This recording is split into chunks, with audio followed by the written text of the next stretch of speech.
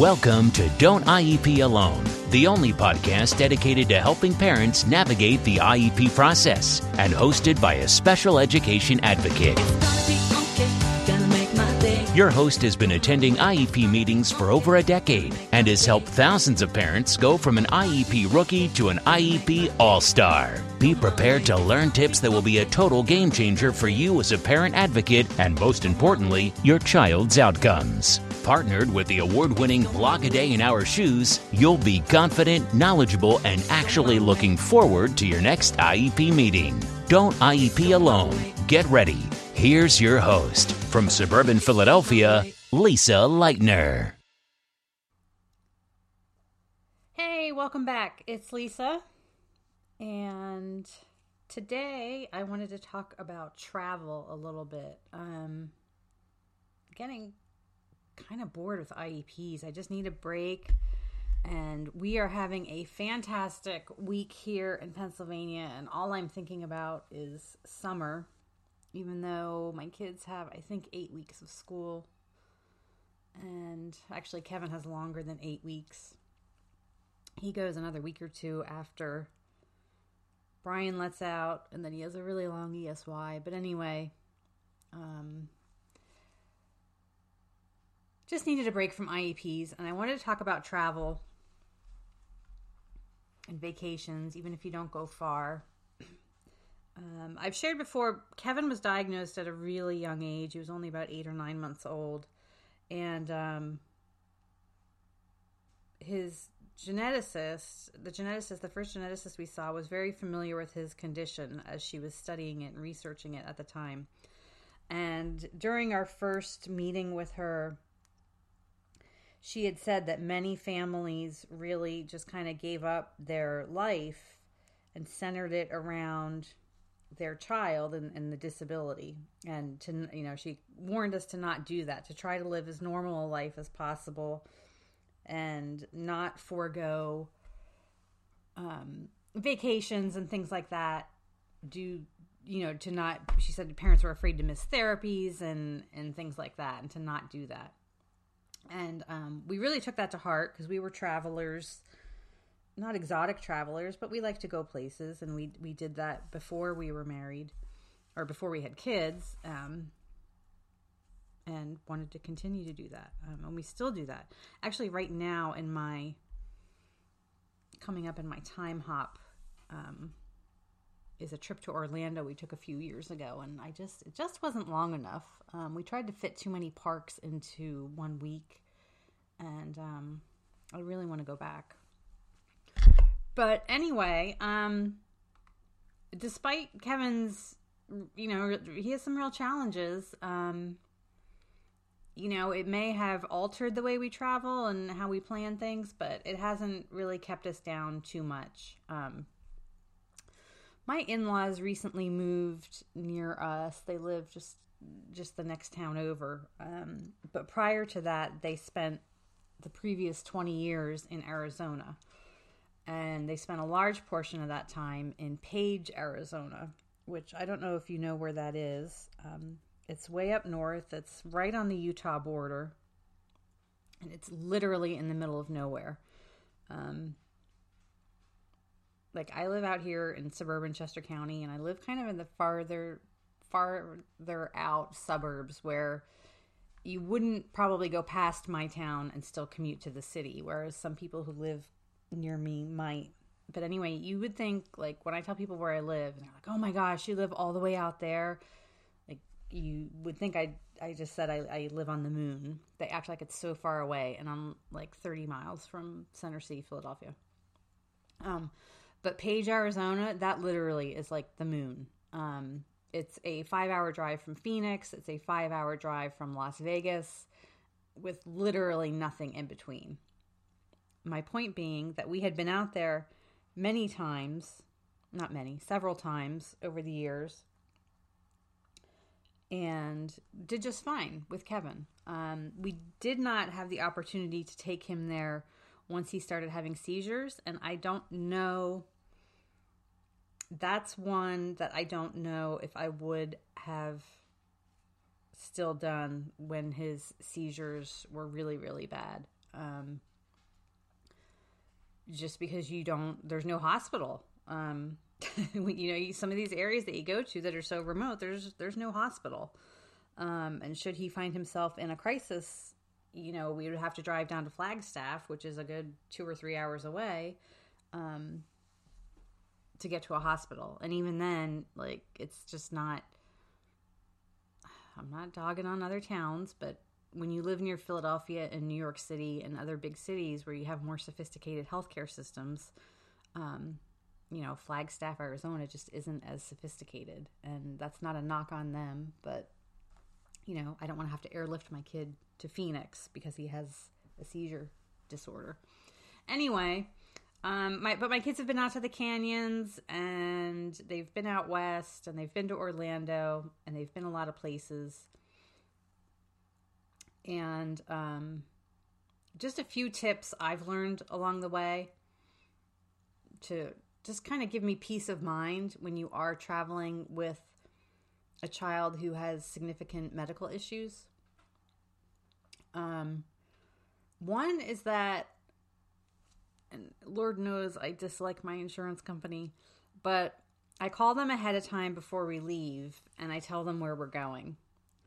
And I ask them, if something happens, are we covered? And I double check on that. And also, what will I need a referral for? And what the process is. Because obviously, sometimes, when you're out at the Grand Canyon, you're going to be out of network. So I ask about that.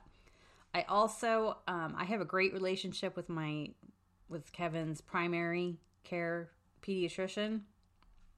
And I have a process set up with her if I need a referral in a hurry.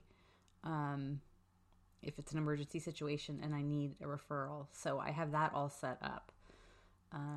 You also want to check before you leave my insurance company and my pharmacies. Well, I guess it's not the pharmacies, it's the insurance companies. But they're really, really strict about medications and when we can get refills and how many and all that. So, of course, you want to double check that before you leave. And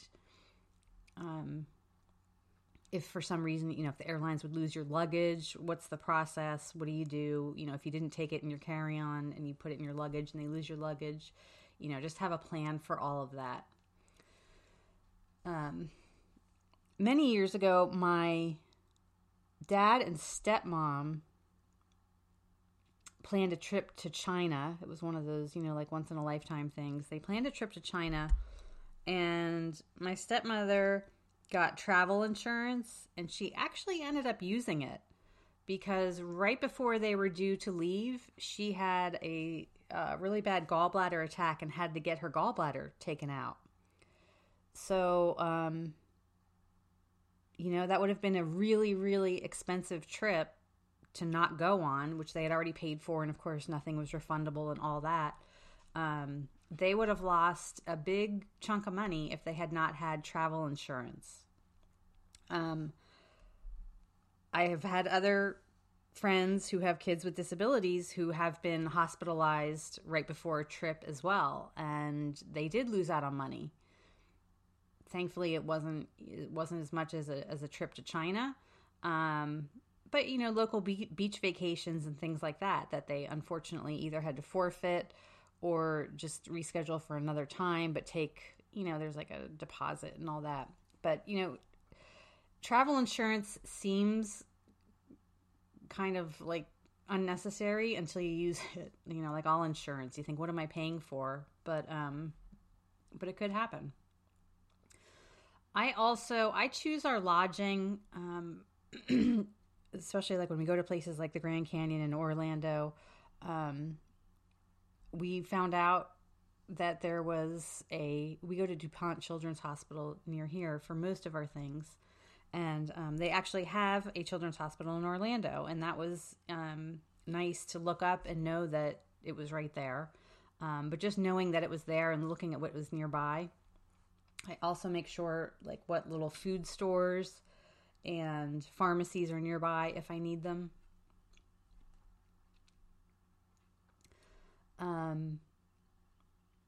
But the one travel tip that I have, and parents think that I've heard, oh, well, you're lowering your expectations. And I'm not lowering my expectations. Is to just be realistic about where you can travel and how long and all that. When I graduated from college, after I graduated from college, I lived in Italy for several months. And before I was going to come home, my then boyfriend, now husband, came over and spent about a month with me. And we did the whole thing of, going around Italy and backpacking and trains and hostels and all that. And we did a lot of walking and a lot of carrying our own things and all that. But, we were 23 or 24 years old. And I don't think I could do that today. You have to be realistic about what you can handle and what your kids can handle. Any parent will tell you that when you go on vacation, especially if you go to an amusement park like Disney, that parents and families tend to overdo it.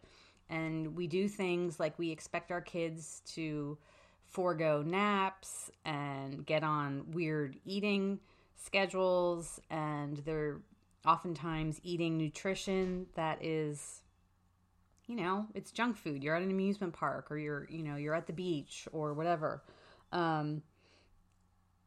They might be getting dehydrated because they forget to drink, it's just kind of like this perfect storm of things that happen. And then kids have a meltdown and we get upset. And it's like, you could see it coming. If your child doesn't deal well with sensory things and overload, and they need to stay on a strict food and bathroom schedule, well, then that's what you need to do. I said earlier in this podcast that I wanted to go back to Orlando because I felt like we tried to fit too many parks into 1 week, which we did. We did SeaWorld, the Space Center, Legoland, and Universal.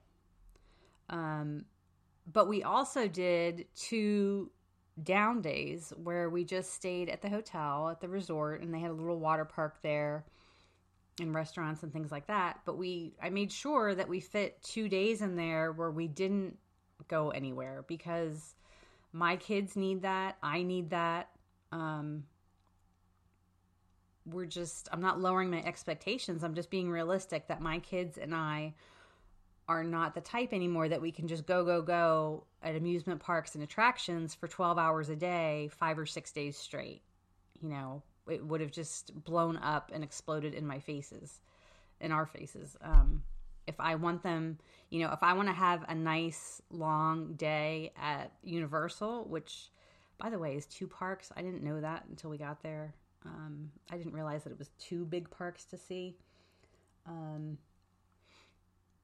And we ended up staying there, quite some time, but we had a down day the day before. If I had spent the whole day at SeaWorld the day before and then, get up early the next day, turn around and go to Universal, people get tired.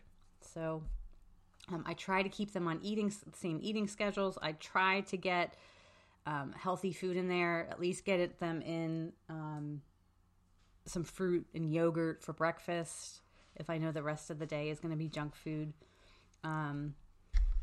But really just those expectations of, what would we be doing right now if we were at home? And I want to experience what we're doing, but at the same time, my child needs supports and accommodations. And that not everything they do is related to their disability. Sometimes kids just get tired and get cranky, and it has nothing to do with their disability. So that's really it. I'm looking forward to summer. We are doing a beach vacation. I'm speaking at a conference in Cleveland in July.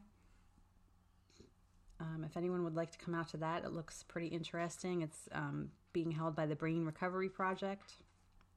That's in the middle of July. That's I don't know, Google Maps tells me it's 6.5 hours from Philadelphia to Cleveland by car.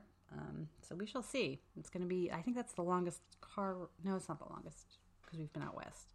We drove Denver to Page a couple of times, and that's a good 10 or 12 hours.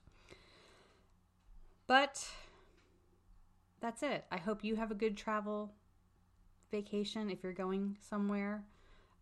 But just prepare, and please don't let anything hold you back. If you might be surprised, as long as you adjust what you're doing. I've just found that we have just as much fun, and we can do vacations. Like I said, they're just different. There's not going to be any, backpacking through Europe and staying in hostels anymore. But that doesn't mean that we can't have fun. So anyway, one more programming note, and that is from Memorial Day to Labor Day, I'm only going to be doing podcasts on Mondays and Wednesdays to just cut back on my workload a little bit over the summer. And that's it. I hope you have a great rest of your day. Thanks for listening to the Don't IEP Alone podcast. No parent should have to IEP alone. And with A Day in Our Shoes, you don't have to. For more IEP assistance and letter templates, visit adayinourshoes.com. For ongoing assistance and support, follow our Facebook page and group.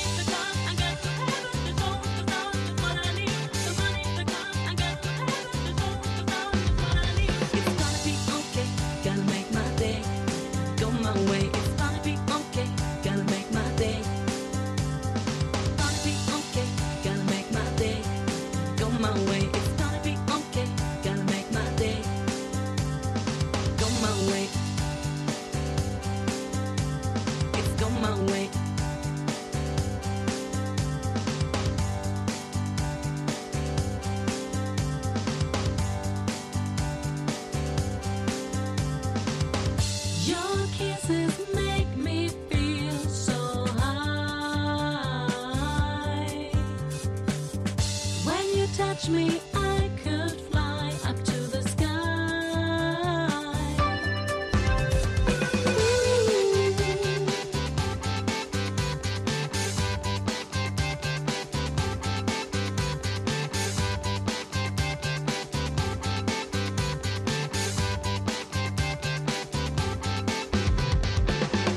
Every day I'm on my road, but today is the day that I meet you, my baby.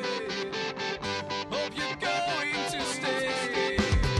It's gonna be okay, gonna make my day. Go my way, it's gonna be okay, gonna make my day. It's gonna be okay, gonna make my day. Go my way, it's gonna be okay, gonna make my day. Go my way. It's go my way. Go my way. It's go my way.